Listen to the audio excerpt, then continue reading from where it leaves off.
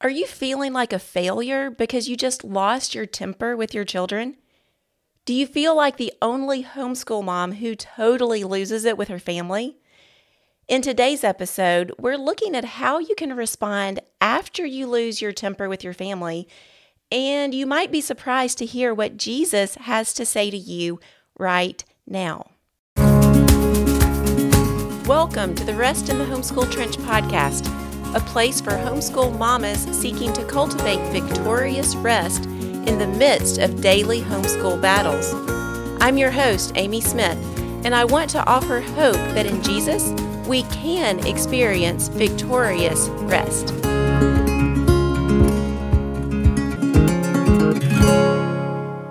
So you just lost your temper. Whatever happened in your home, you boiled over, you exploded, you totally lost it. Whatever sort of phrase you want to say to indicate that you were extremely angry and you lost control. So if I had been a fly on the wall of your house, what's the situation I would have just seen that occurred in your home? Maybe you walked into your child's bedroom and the Legos and toys were scattered everywhere. Now, you've been working for a long time on trying to keep the toys picked up and keep the room clean. So you started teaching your kids that lesson again and working with them, getting them to clean up. Well, as you started cleaning, the further you got in, the more mess you found. And you found that there's trash everywhere and there's even food under the bed. And the kids know they're not supposed to have food upstairs. And so as all of this built up inside of you and you exploded at your kids over the messy bedroom. Or maybe the incident just happened in the kitchen. You've been dealing all day with stress and anxiety and feeling overloaded from a situation that has nothing to do with your family. Maybe it's something from your work or your co-op, maybe from your church or extended family. Whatever it is, you've been dealing with that situation and it's now past your normal dinner time. You haven't even started to prepare dinner yet. And the third person walked into the kitchen asking, "Mom, what's for dinner?" And you totally lost it with them. It felt like at least the 17th person who had come in and asked you what's for dinner. So that poor person had no idea what was coming. It was an innocent question, and mom just totally lost it. Well, I'm sure that whatever just happened that came before this incident of you losing your temper, I'm sure you're glad that I was not a fly on the wall in your home and could not see what was going on. I know I'm certainly glad that you're not a fly on the wall in my home in many situations. I'm glad that nobody can see those moments when I totally lose it, and I'm sure that you're glad nobody else can see what's going on in your home either. But I also know that deep down, you know that somebody did see. You know that Jesus saw that incident, and you know that this is not how you want to respond with your children. You know this isn't how he wants to respond, and so I'm going to guess you've started hurling accusations at yourself. I know that's what I do. In those moments that I act in a way that is not following in the image of Jesus that I want to be showing my children, I start to self-condemn and accuse myself. I'm going to guess maybe you're doing the same thing. Well, let's think for a few minutes about what does Jesus actually think about us in these situations. What would he say if he were to walk into your child's bedroom, if he were to walk in the kitchen after you've lost your temper? What does Jesus have to say to you?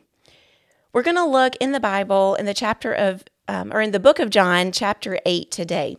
It's going to be a story that might be familiar to you. But let's see what Jesus has to say to us in these moments when we lose our temper. So John 8, verses 2 through 6, he says, "Early in the morning, Jesus came again into the temple, and all the people were coming to him, and Jesus sat down and began to teach them. The scribes and the Pharisees brought a woman caught in adultery, and having set her in the center of the court, they said to Jesus, 'Teacher, this woman has been caught in adultery in the very act. Now in the law, Moses commanded us to stone such women. What then do you say?' They were saying this, testing Jesus, so that they might have grounds for accusing him. All right, let's just stop here for just a moment and think about this situation. This woman was wrong. She was caught in adultery. She was in a sinful act. This was not the way that Jesus intended for her to live. She was living contrary to the law. And in the situation you just had, losing your temper with your kids, you were wrong too. That's not how Jesus wants you to live. It's not how he wants you to treat your children. I think you know that already. But in the way that you might be hurling accusations at yourself, are you trying to stone yourself? Are you throwing those stones that you feel like the judgment of the law requires?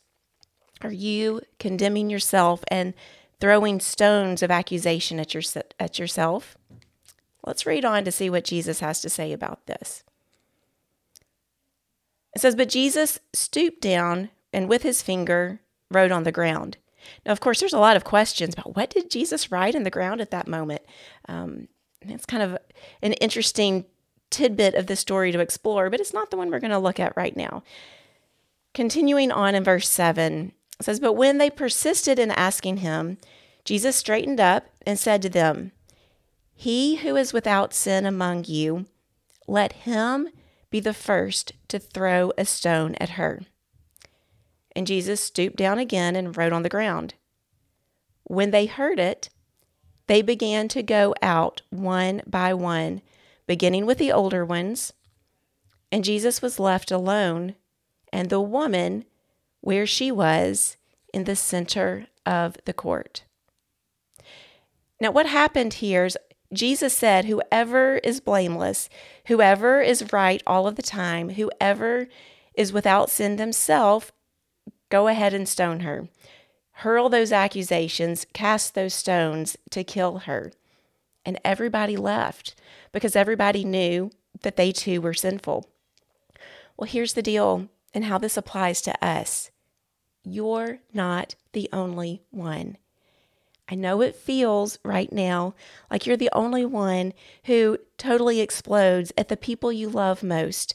And that accusation that you're feeling against yourself, that you're a bad mom, that you're not cut out to be a homeschool teacher, that's coming from a place of feeling like you're the only one who does this. And that's just not true. I guarantee you it's not true because I'm there with you. I've lost my temper with my kids, and I've talked with plenty of other homeschool moms to know that there are plenty other in that camp with us who lose their temper. Still doesn't make it right, but sometimes it's good to know you're not the only one. Continuing on, verse 10 says, "Straightening up, Jesus said to her, 'Woman, where are they? Did no one condemn you?' And she said, 'No one, Lord.' And Jesus said, 'I do not condemn you either. Go. From now on, sin no more.'" I think that's what Jesus wants to say to you. He does not condemn you either. Romans 8:1 says, "There is therefore now no condemnation for those who are in Christ Jesus." So if you are truly in a relationship with Jesus, if your sins have been bought by his blood on the cross, there's no condemnation for you either. So you can stop condemning and accusing yourself. Jesus says, go back to your family, love your children, and sin no more.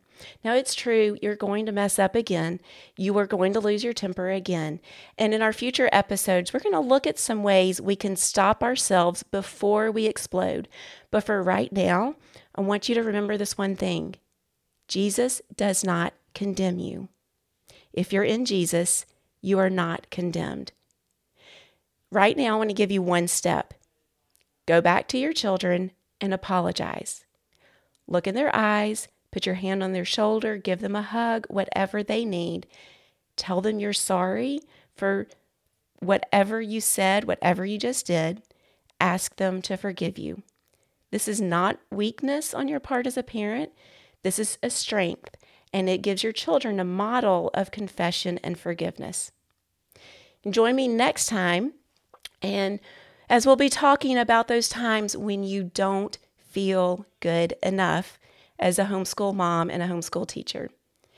Until then, I pray that you'll receive the forgiveness that Jesus offers you by what he did on the cross, and that you will walk in confidence knowing that you are not condemned.